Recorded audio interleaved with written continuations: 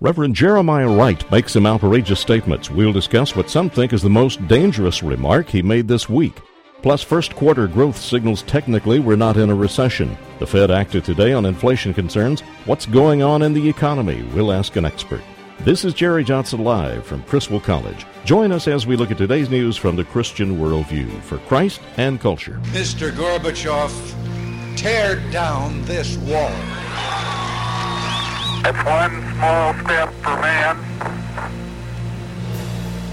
one giant leap for mankind. December 7th, 1941,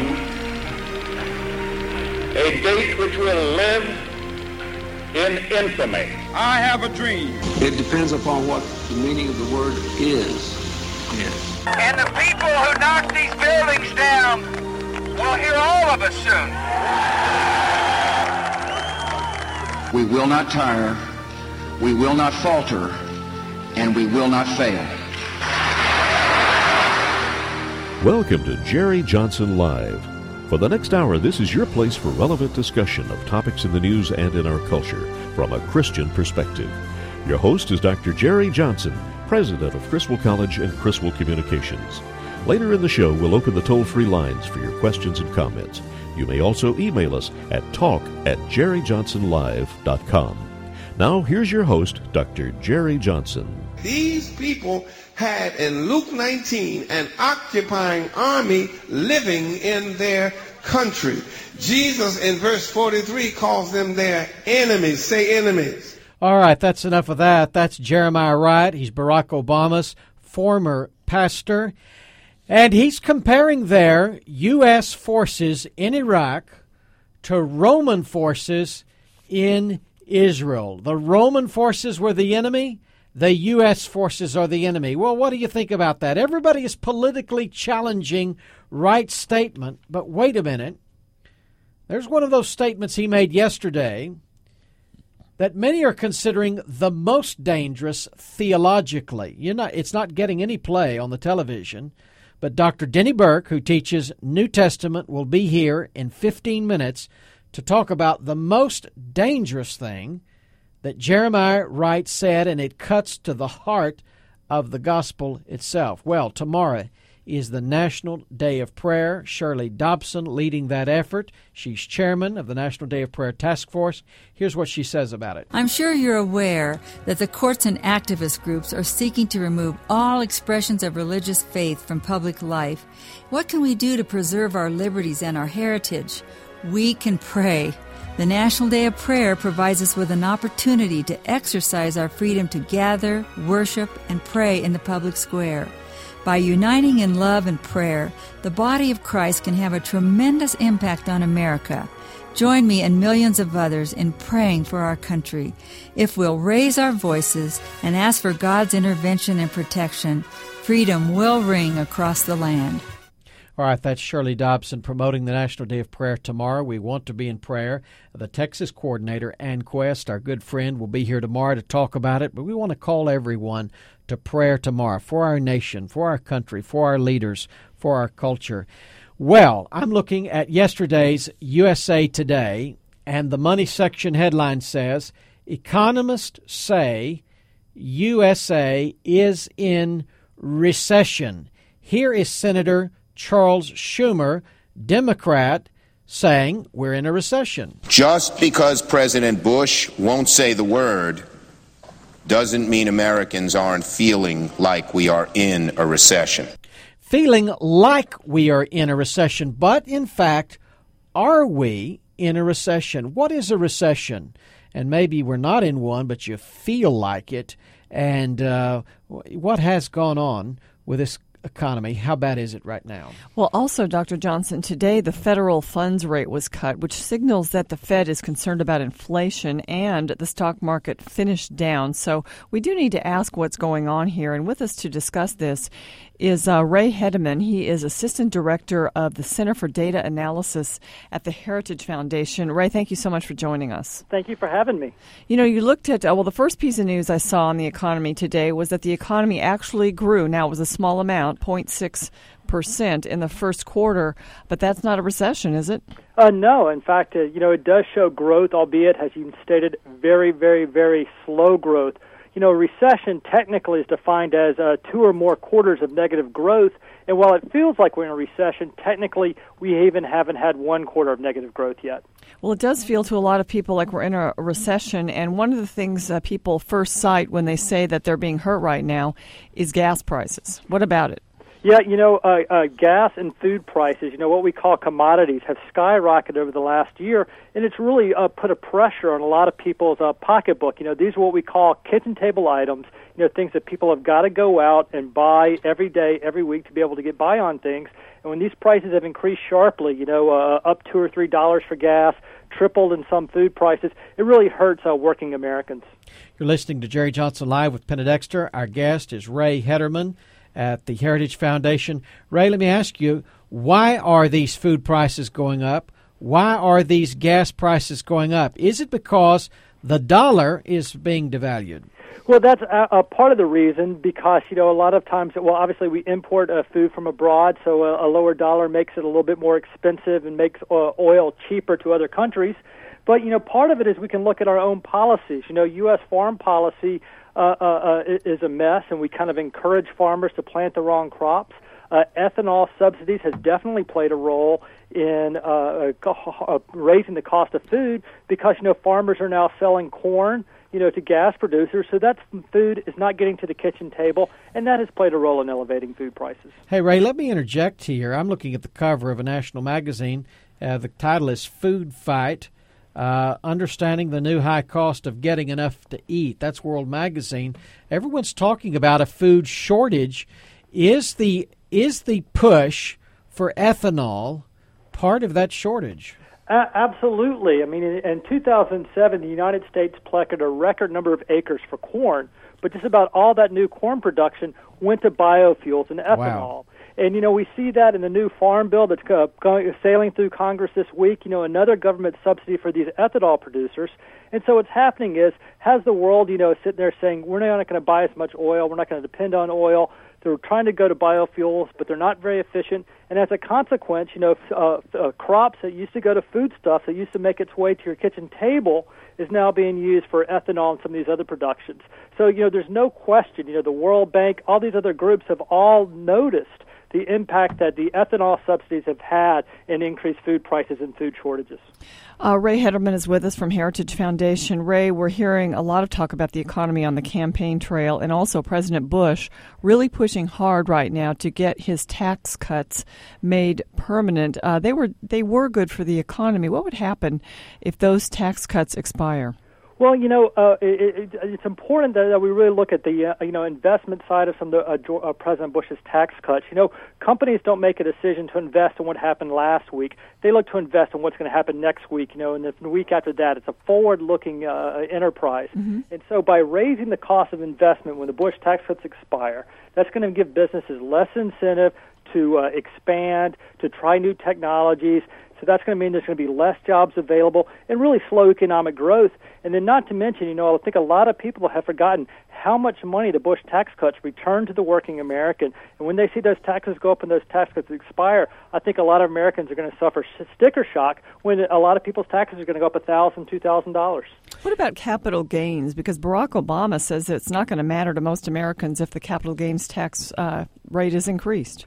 Well, luckily we have an historical example of what happens when we increase capital gains rate. If we go back to the 80s, we saw that during the 1986 Tax Reform Act, it was a good reform bill, but the capital gains tax hike was increased. Capital gains taxes were increased. And as a result, everybody the year before the tax was going to be increased, sold their stock, cashed in their capital gains so they could pay taxes at the lower rate. And in the next several years with the higher tax rates, nobody really sold their stock profits. Nobody turned over as much capital. And what that means is you have a lot less money going to the government, and you have investment trapped in poor returning substitutes because people don't want to turn over their investments to new profitable enterprises. So, I mean, we know what's going to happen. People are going to sell out before the stock expires, before the tax cut expires, and then people aren't going to be willing to invest in new profitable ventures. So, again, you're going to get slow economic growth. We can just look back 20 years, and we can see exactly what's going to happen again. This is Jerry Johnson Live. We're talking to Ray Hederman. He's with the Heritage Foundation. Ray, I think most people are feeling the crunch at the gas pump. They're thinking, these gas prices are so high, and we see the politicians piling on. Now, I want you to listen to President Bush really responding to Chuck Schumer and other Democrats, Hillary Clinton as well, about gas prices. I've repeatedly submitted proposals to help address these problems. Yet time after time, Congress chose to block them. One of the main reasons for high gas prices is that global oil production is not keeping up with growing demand. Members of Congress have been vocal about foreign governments increasing their oil production, yet Congress has been just as vocal in opposition to efforts to expand our production here at home. Ray, here's my question. We've not been willing to drill in Alaska. We've not been willing to drill off the coast of Florida or California. We've not approved a refinery in 20 years or a nuclear power plant in over 25 years. Is some of this energy crisis self-imposed? Absolutely. I mean, anybody who ever took, economics for even one day probably remembers a supply and demand curve. And we have an increased demand in the world for energy, but we have decreasing supply. And so that results in higher prices for everybody concerned. And the United States has not invested in energy infrastructure. We've restricted our exploration in many areas, as you mentioned, oil and ANWR in Alaska, and then some of the other energy technologies as well. So, I mean, some of this is self-inflicted damage that we brought upon ourselves. Ray, let me ask you to listen now to a Hillary Clinton campaign ad. I want your opinion on this prescription. She's talking about getting money here from the oil companies. These days, it costs $50 to fill up the tank. How can Indiana families afford that? Hillary Clinton knows it's time to act. Take some of the windfall profits of big oil to pay to suspend the gas tax this summer. Investigate the oil giants for price gouging and collusion. Make the oil companies invest in new clean energy sources to free us from foreign oil and bring gas prices down to earth. With gas this expensive, talk is cheap. It's time for leadership. I'm Hillary Clinton, and I approve this message. As a policy analysis, what do you think of this economic plan? Well, both she and Senator McCain have advocated, suspending the gas tax, and I don't think that's going to have a great deal of effect in the long run for gas prices, or really, help people out a tremendously amount for the summer. As for the windfall taxes in the oil industry, I think that's pretty crazy. I mean, when the oil industry, when gas was, $1 a gallon 10 years ago, there wasn't a whole lot of tears being shed, when they didn't have as good of profits. And so these companies are being able, to benefit from good economic times. What we know is that they'll take these profits, and if they're allowed to, they'll invest in creating new supply. And what these companies, a lot of times, companies take their profits, they return them to shareholders, and they use them to expand their businesses. If we tax these profits, that's going to be less incentive for these companies to go ahead and expand, and we'll be stuck with even tighter oil shortages in the future. All right, one more very quick question. Another piece of news today, hiring leaps in the public sector. Now, conservatism is about reducing the size of government. Is there any chance that's going to happen under any of the presidential candidates? I am not sure that any of the candidates has an idea to come out and really shrink the government, unfortunately. I kind of miss the days when, you had Speaker Gingrich and President Reagan, calling for a smaller, tighter government. But I don't think that is really foremost in the agenda of any of the presidential candidates that I've heard. I know you guys are out there trying to do that, though. Ray, we're absolutely, fighting the good fight every day. We're about out of time. Just one question, one answer here. Is it going to get better or worse? I think better. I think some of the news I've seen the last 2 weeks tells me that the light is now beginning to be seen at the end of the tunnel. So I think there's some good news to look forward to probably, by the end of the summer. Ray Hederman, Heritage Foundation, thank you for being with us. Thank you for having me, Dr. Johnson. All right, folks, when we come back, you've been hearing all this sound from Jeremiah Wright, Barack Obama's former pastor. He claims He's purveying black liberation theology. Is that New Testament Christianity? The most offensive, the most dangerous, the most sensational quote you've probably not heard from his speech in the last 48 hours. We're going to play that quote when we come back. We're going to have a theology, New Testament professor respond to that quote. You will not believe it. If you're looking for a college experience that is distinctively Christian, come to Criswell College. Contact us today for information about the upcoming term. Criswell College places a strong emphasis on the Word of God, a Christian worldview, and being an effective witness to a world that needs Jesus Christ. Criswell College is totally committed to the Bible as the authoritative, inspired, and inerrant Word of God to ensure that every student receives a solid biblical and doctrinal foundation.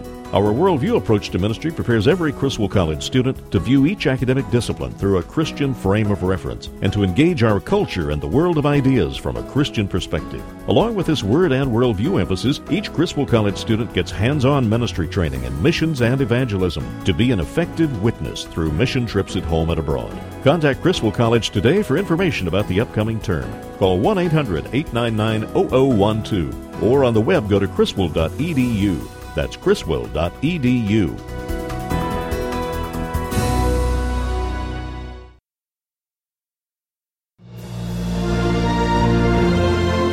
You're listening to Jerry Johnson Live. Now here's your host, Dr. Jerry Johnson, president of Criswell College and Criswell Communications.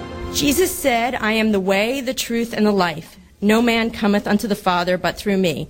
Do you believe this, and do you think Islam is a way to salvation? Jesus also said, other sheep have I who are not of this fold. Listen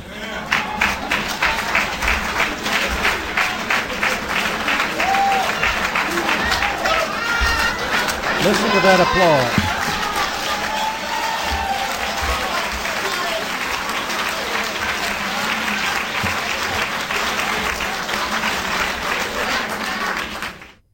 All right, you're listening to Jerry Johnson Live, and that was Jeremiah Wright. And he is Barack Obama's former pastor. He is certainly in the news right now for many other controversial statements. But that was a theological question and a theological answer. And our next guest says this is Wright's most dangerous comment. It's Dr. Denny Burk. He's Associate Professor of New Testament and Greek here at Criswell College. And he's written a Baptist Press article about this. It's been picked up by Town Hall. Dr. Burke holds the Ph.D. from the Southern Baptist Theological Seminary in Louisville, Kentucky. He's also a graduate of Dallas Seminary. Again, he teaches right here at Criswell College, and this is his area of expertise, New Testament and Greek. Dr. Burke, when you heard Jeremiah Wright, he's asked that question. He answers that scripture with a scripture, but what's wrong with that? Well, he distorts the scripture. You know, all of us recognize that what Wright was saying there and that whole speech had political implications, and almost all of the discussions that we've been seeing on television are about the implications that that speech and that question and answer time have on Barack Obama's presidential campaign. And what I was writing about, I was trying to explain that there are much bigger fish to fry in what he said than any political campaign, because what he said and what he did as a pastor really transcends politics, because he was distorting the words of Jesus in a way that have eternal consequences for people if they believe what he was saying there. Now, you heard the moderator ask the question, and the question was based on a quotation from John chapter 14 and verse 6. Where Jesus says, no man comes to the Father but through me. It's impossible to be saved, to enter in through eternal life according to Jesus, unless you come to Jesus, unless you believe in Jesus. And that particular point of Christian belief, Orthodox Christian belief, evangelical faith, and she was asking, really, Islam another way? Is Islam another way? That's exactly right. And she focuses in on Islam, but the larger point is this: the exclusive claims of Jesus are controversial today, and a lot of people can't have it. And so she was asking, is Islam another way? Do you have to have conscious faith in Jesus Christ in order to be saved? And his answer was to quote from John 10 in verse 16, where Jesus says, other sheep that I have that are not from this fold. And he implies that even unbelievers, people who don't know Christ, can nevertheless be saved by Christ because Jesus has other sheep. And that would include not only Muslims, of course that's what they were talking about in that conversation, but anyone. He certainly meant to apply that to the Muslim issue at point. Now, you teach New Testament and Greek. You teach what we call here hermeneutics, and that's a method of proper biblical interpretation.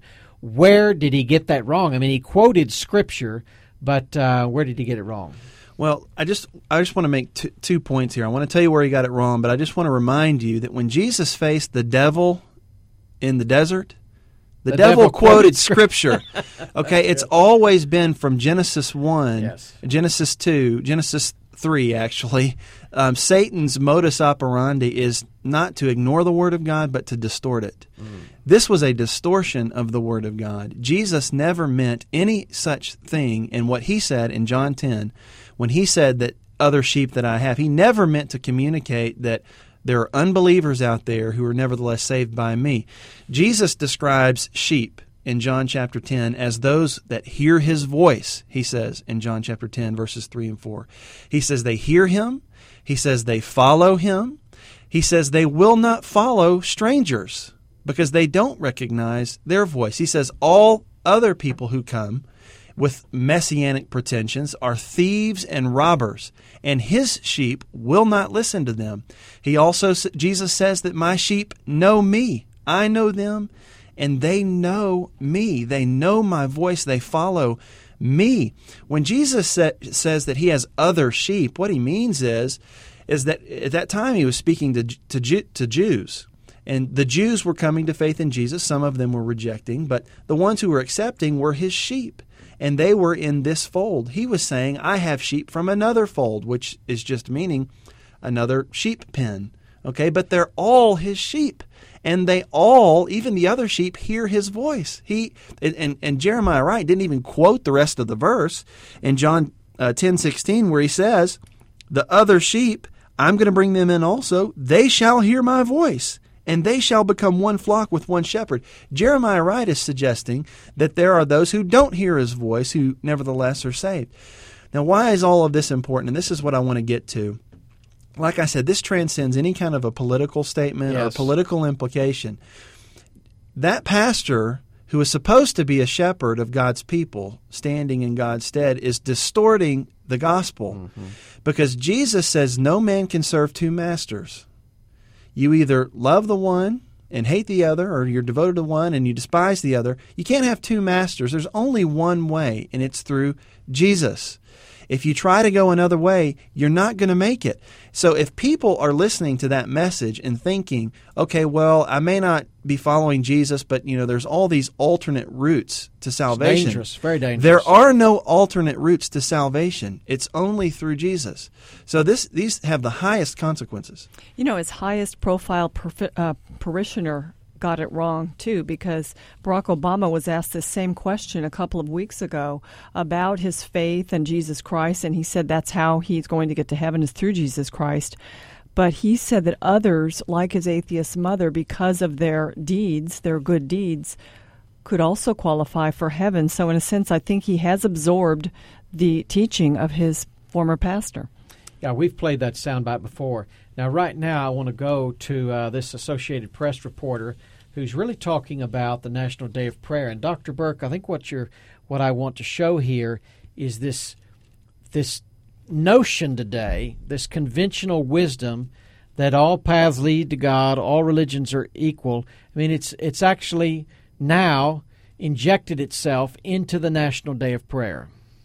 Coordinators of this Thursday's National Day of Prayer are taking hits from both sides. Jews on First and the Council on American Islamic Relations accused the National Day of Prayer Task Force of turning the day into an evangelical event that excludes others. Meanwhile, the VCY America radio network is criticizing the honorary chairman of this year's National Day of Prayer for posting an official prayer in God's holy name instead of in Jesus' name. The National Day of Prayer Task Force says others can organize their own events. I'm Steve Coleman. Last year, I had the privilege of being the honorary chair of the Dallas National Day of Prayer. I spoke, and we have Ann Quest on tomorrow, and she's coordinating it. But there was, down at Thanksgiving Square, a generic interfaith day of prayer. I was chairman of the, quote, Christian Day of Prayer. Yeah. But Wright is playing into, again, this street belief out there that all roads lead to God. One way is as good as another. But I have to ask you this as a New Testament theologian, Dr. Burke. This is not the gospel. I mean, this is a heresy. Oh, absolutely. You know, Paul warned against people who would come and preach another Jesus whom we have not preached. There'll be lots of people who will use Jesus' name, who will take the name of Christ, and they'll say that they're Christians. But what we have to remember is that all that calls itself Christian is not necessarily Christian. There are many out there who do things in the name of Christ who are not speaking in behalf of Christ and who are actually distorting the gospel message and the gospel invitation. And in this case, it's a distortion of the gospel of both, the message and the invitation. You're listening to Jerry Johnson Live. Our guest is Dr. Denny Burke. Penna Dexter is here in the studio as well. Dr. Burke teaches New Testament and Greek here at Criswell College. Dr. Burke, let's do this. Let's listen now to Jeremiah Wright and Sean Hannity, because Jeremiah Wright is obviously not coming from an evangelical, biblical, New Testament perspective. He has another theological loyalty. Here it is. If you're not going to talk about liberation theology that came out of the 60s, systematized black liberation theology that started with Jim Cone in 1968, Reverend, and the writings of Cone and the writings of Dwight Hopkins and the writings of womanist theologians and Asian theologians and Hispanic theologians. Reverend, I got to get this in. Then you can't talk about the black value system. That's enough of that. All right, the black value system, liberation theology, James Cone, womanist theology, which he means feminist theology, is distinguish that from the New Testament gospel. Well, he is participating in this sort of transdisciplinary theological project which seeks to see Christianity as a religion without any hierarchies. Liberation theologies, feminist theologies, counter-imperial theologies, all of these want to have a way of viewing Christianity in the world that has no hierarchy. Well, that's problematic if you know the New Testament at all. We're out of time on this segment. Dr. Burke, I hope you can stay over. If you can't, Penn and I will give it a run. But if you can, we'll continue on, because we want to see really how liberation theology changes the definition of sin, changes the definition of salvation. It is another gospel. And yes, we have political concerns with Obama and Wright and their view of America, but as Christians, greater theological concerns for the gospel. That's really what we're talking about today. What does this mean? Is this the black church? Perhaps we have folks in the black church that would call in. Do you agree with this?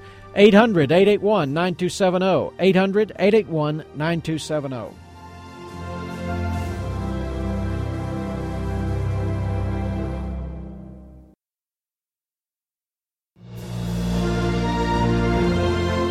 You're listening to Jerry Johnson Live. Now, here's your host, Dr. Jerry Johnson, president of Criswell College and Criswell Communications. Jesus said, I am the way, the truth, and the life. No man cometh unto the Father but through me. Do you believe this, and do you think Islam is a way to salvation?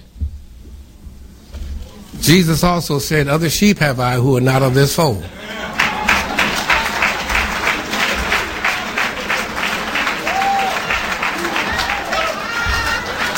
Well, that's Dr. Jeremiah Wright. He was strutting his stuff. He was enjoying that platform, and he had the Amen Corner there with him.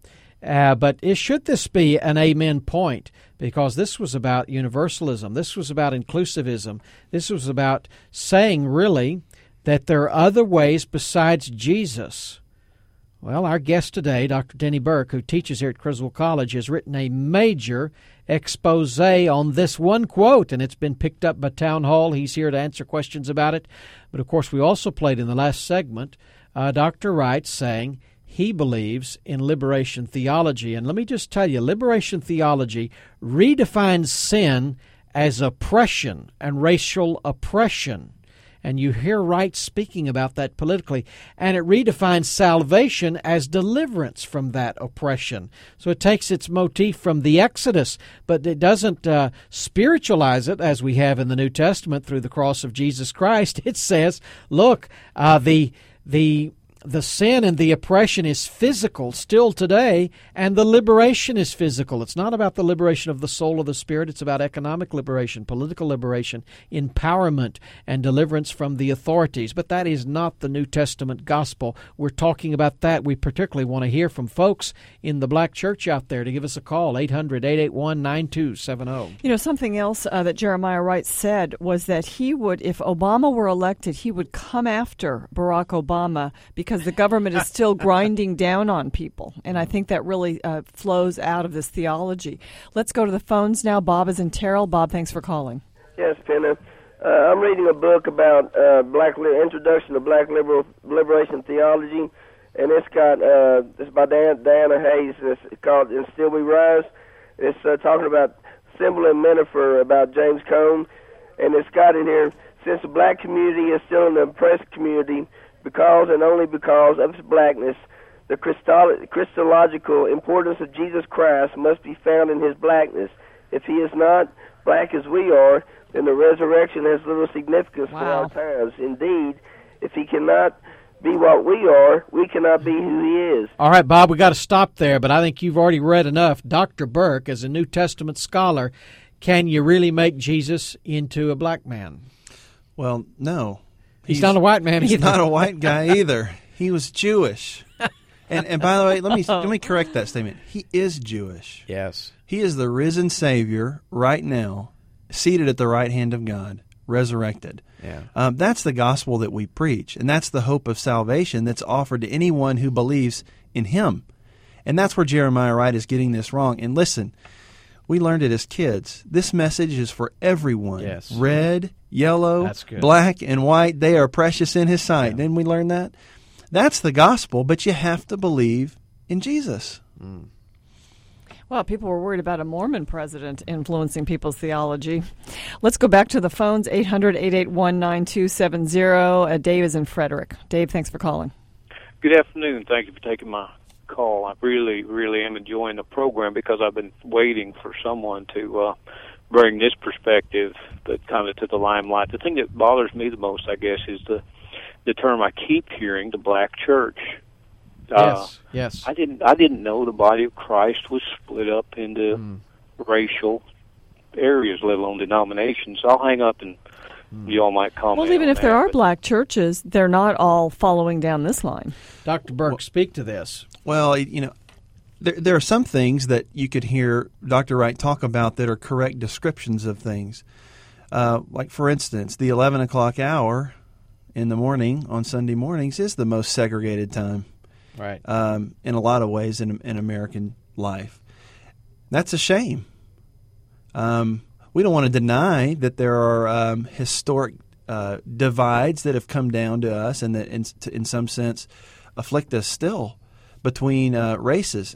But that's not the Christian vision of what the church is to be. The church is people gathering together from every race, tribe, ethnic group, everyone. The visions of worship in Revelation are people from all races coming together around Jesus. Our unity is in Jesus and in the gospel that we profess. That's precisely why our race, our ethnicity, all of those things become secondary and are no longer things that divide us within the body of Christ. So, there are black churches, there are white churches, there are all kinds of churches really, characterized by demographics, but that's not, We really shouldn't have that designation. We've all fallen into that trap. There are mostly white churches that have some blacks, mostly black churches that have some whites. But, the white church is not a monolith. You've got liberal, gospel-denying so-called white churches, and then you've got gospel-preaching evangelical white churches. And you have social gospel, liberation theology black churches like Jeremiah Wright, and then you've got gospel black churches, evangelical black churches like Tony Evans, like Reverend Carter here, and many other great preachers. And Dr. Johnson, I would just say that, Dr. Jeremiah Wright was trying to claim that, the theology he's preaching of liberation is the historic black theology. And, I think there may be a little bit of historical revisionism in that. I think his theology of liberation comes more out of white liberalism than anything else. Back to the phones. We're taking your calls. Rhonda is in White Settlement. Hi, Rhonda. Thanks for waiting. Hi. First, I'd like to say I'm a black woman, and first and foremost, I'm a born-again, Bible-believing Christian. And amen to your last caller, because Jeremiah Wright, he's preaching another gospel. As we know that the Bible says in the last days, there are going to be scoffers walking in their own lust, which is what he's doing. And it's like the wheat and the tares. It's a shame that he has people in his church that's believing what he's saying and not researching the Bible as to what the truth actually is. We know that there is only one way to eternity to get to heaven, which is through the blood of Jesus Christ. You have to accept Jesus Christ as your personal Lord and Savior. And repent and turn from your sins and do that. That's the only way. And like I said, he's preaching another gospel, and it's a shame that people in the black church are going for this. Many are being duped, Rhonda. Thank you for that call. Dr. Burke, you teach hermeneutics again, methods of Bible interpretation. Let's go again to Jeremiah Wright, because it seems to me he's viewing everything through a prism of liberation theology. I mean, I have to wonder, for instance, if there were other ways, why God would send His only begotten Son to die on a cross if all the other religions were going to lead to God anyway. I mean, that's a more fundamental question. But let's listen now, because he's got this political agenda, and he's talking about the Romans and the U.S. Army and trying to compare the two. These people had, in Luke 19, an occupying army living in their country. Jesus, in verse 43, calls them their enemies. Say enemies. Their enemies had all the political power. Remember, they had to send Jesus to a court presided over by the enemy. A provisional governor appointed by their enemies ran the civic and the political affairs of their capital. He had backing him up an occupying army with superior soldiers. They were commandos trained in urban combat and trained to kill on command. Remember, it was soldiers of the 3rd Marine Regiment of Rome who had fun with Jesus, who was mistreated as a prisoner of war, an enemy of the occupying army stationed in Jerusalem to ensure the mopping up action of Operation Israeli Freedom. All right, well, Jeremiah Wright has made a moral equivalency between the Israeli defense and the Palestinian aggressors and terrorists, but here he's made a moral equivalency between the Roman soldiers in the New Testament that crucified Jesus and occupied the Holy Land, and the U.S. troops that are in Iraq. What do you make of this hermeneutic? I don't agree with it. I think it's wrong. As a matter of fact, I've got an article that's going to be published coming out in the Journal of the Evangelical Theological Society on this topic. There is an increasing group of biblical scholars who are comparing the United States to the Roman Empire and reading, in this case, Paul's gospel as really just a confrontation of the Roman Empire. And therefore, the gospel confronts empires, all empires, including the American so-called empire. One of the major problems with this is the idea that you can make a moral equivalence between the America's hegemony in the world and the Roman government. I think there's problems with that all over the place. But what happens is I think at the end of the day, I think the politics of having resentment towards American foreign policy or domestic policy is driving the theology. And so you're reading those resentments back into the Bible. That's what I see, at least. All right. So this man preaching another Jesus, another gospel, and not really using sound biblical hermeneutics. He believes in inclusivism, all religions really leading to God. There are other ways. And twisting the text. Dr. Denny Burk, your website. DennyBurk.com, DennyBurk.com. And go to Baptist Press or Town Hall and read this editorial, Right's Most Dangerous Comment. We thank you, Dr. Burk, for being with us. When we come back, Penna is going to give analysis on Hannah Montana, the Miley Cyrus the photography controversy. We've got callers still calling in. And this is Jerry Johnson Live with Penna Dexter. We'll be right back.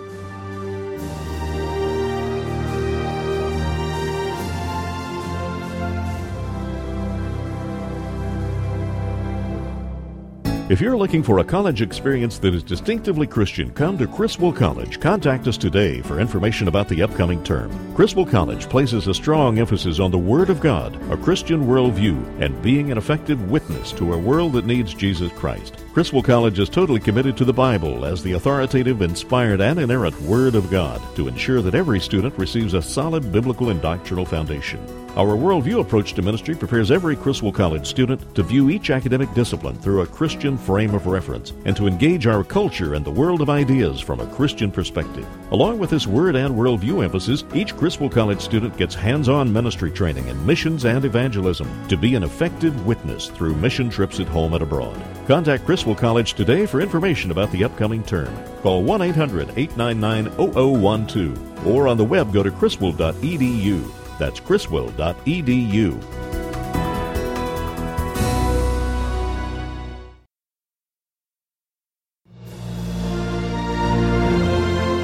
You're listening to Jerry Johnson Live. Now here's your host, Dr. Jerry Johnson, president of Criswell College and Criswell Communications. If you're not going to talk about liberation theology that came out of the 60s, systematized black liberation theology that started with Jim Cone in 1968. Okay, that's enough of that again. That's Dr. Jeremiah Wright, Barack Obama's pastor. We don't mind getting political here. We've critiqued McCain. We've critiqued Clinton. We are critiquing Obama, obviously, on the political implications of his association with Jeremiah Wright. But as Christians, we have a greater concern about the theological implications of the heresy that's called liberation theology, the heresy of theological inclusivism. We're going to take some more calls and talk to our theologian in just a minute about that. But, Penna, we've got to hit this Hannah Montana issue. What has happened? What are your concerns? Well, if you've got little girls, you know who Hannah Montana is, and you know who Miley Cyrus, who plays Hannah Montana, is. Of course, her dad is Billy Ray Cyrus, and he is supposedly a pretty good dad, they say. Yeah. And she's also basically a Disney Channel singer, Walt Disney, who's trying to get back their reputation. And she was photographed by Annie Leibovitz, who loves to do nude photographs for artistic reasons. Not nude, but in a, kind of wrapped up a little bit with a sultry look on her face, and she's 15 years old. And so a lot of people are wondering if she's going to go the way of Britney Spears, Lindsay Lohan, and the others, and we'll have to see about that. So the questions are, first of all, where's Disney allowing this to happen? Number two, where were her parents? Apparently they took her to the shoot but left, and her grandma was there. And she needs to get her little persona back, too. She's supposed to be an innocent little actress, and she needs to be playing that and not basically modeling for an adult magazine for this kind of suggestive type pictures. And I think really what this does is it just says, can't we have anything innocent in our society and not sexualize it? And that's a question that's still up for grabs. Well, I'm sure we're going to follow up this story and really be asking, what are parents to do? Are you going to still allow your children to watch this show, to wear these shirts? What are we going to do? And we'll have to look into that in the next few days. Mm-hmm. But let's keep tuned in for that. But we've got callers on the line really about the theological heresy. And I do not use that word lightly. I think it's safe to say that Jeremiah Wright is a theological heretic. What do you think about this heresy? We've got Marvin on the line from Dallas. You're on the air with Penna Dexter and Dr. Denny Burk. Thank you for having me on your air. And I come from Africa, basically, and I've been here in America now for about 9 to 10 years. And what I have observed is that back in Africa, we didn't know about the black and white church. We all went to the same church, yes, white and black, under the same preacher, whether it's a white preacher or a black preacher.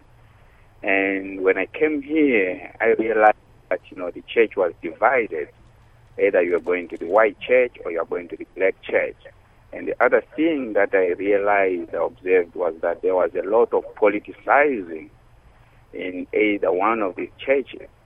And as a result, the message that pastors, deacons, and everybody working for Jesus that they're supposed to be giving out to the people is actually now mired in the political situation of the day. Marvin, let me ask you this question. Do you think that Wright's politics have caused him to completely distort the gospel message? It has. And from listening to him, I think this has been his message, throughout. I appreciate the fact that, he had pulled, a lot of sheep into the house of God. But I'm also afraid that, by so doing, he was also feeding them, the wrong food. Thanks, Marvin, for that call. Dr. Burk, your response.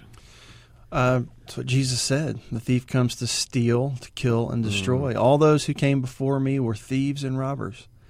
Those were the ones who were the pretenders and not the real thing. And there's a great potential for damage to be done to people if they believe this message. All right, we've got Rebecca on the line from Dallas. Rebecca, thank you for holding. What's your question? What's your comment? Well, this is basically a comment, and my comment or maybe question is, why are we even talking about this guy? I mean, it's obvious that he's against the gospel, and I don't think we should be giving him this much credit by even talking about him. And maybe this is what he wants. Obviously, Satan is behind all of this. Tomorrow is the National Day of Prayer. I think we should be talking about that. We have a lot of other issues that are very serious in this nation, and we should be getting ready to pray for that. And also about Obama, I think he says everything about him being a member of the church. I think, to me, he says everything about what Obama stands for. I don't care if he denies it. He was there 20 years, and he just now, against him. I don't believe in that. So I think you nailed it, Rebecca, because that is why we are talking about Jeremiah Wright. Because who you're talking about it already. I mean, we should be concerned about other issues. A lot of other people. It's not like there's still an election at stake, and I think people want to tie the man to the pastor. And Rebecca, I think of 20 years. The unique approach we're taking right today is really not focusing on the politics, but focusing on the theology and the doctrine, because the scandal in the media is about his anti-Americanism and his crazy statement about AIDS. But we're talking today about a greater concern for a Christian, and that is the integrity of the gospel itself. Dr. Burk, before this program is over, in fact, right now, if you could, I think it'd be very important. We've talked about the false gospel, and, Rebecca's saying, look, we need to be talking about the National Day of Prayer. And by the way, Ann Quest is coming on tomorrow. We're going to do another segment on the National Day of Prayer tomorrow. But we have been highlighting the false gospel. There are probably people out there listening today who say, if this isn't right, what Jeremiah Wright says, that all religions lead to God, that Jesus is a way, but there are other ways. We need to be clear today to say, what is the true gospel? Could you share the gospel, the good news of Jesus Christ? The Apostle Paul told Titus chapter 1, that he needed to be able to exhort in sound doctrine and to refute those who contradict. Which means that we have to be able to refute those who are distorting the message, and we have to be able to set forth the message. And the gospel is this: Jesus Christ, the Son of God, came and died for sinners, and was buried, and was raised on the third day, and was seen by many witnesses. The Bible says that his death was a payment and a payment and a punishment for the sins of us. And that anyone who comes to Christ and believes in his sacrifice and in his resurrection, they can be saved and they can have the promise of eternal life. And it doesn't matter what color you are, what gender you are, what your socioeconomic position is. It doesn't matter if you're a Democrat, Republican, Libertarian, or Green. If you come to Jesus in faith, you can be saved. If you believe Jesus Christ is the Son of God and that he died for your sins on the cross and rose again, you need to repent, acknowledge your sin, turn to Christ right now. Believe on the Lord Jesus Christ and you will be saved. Penna Dexter leading prayer tomorrow at the National Day of Prayer. You've been listening to Jerry Johnson Live, a Christian Worldview radio show. Join Dr. Jerry Johnson, president of Criswell College and Criswell Communications, Monday through Friday at 5 p.m. for an hour of relevant discussion of news and culture from a Christian perspective.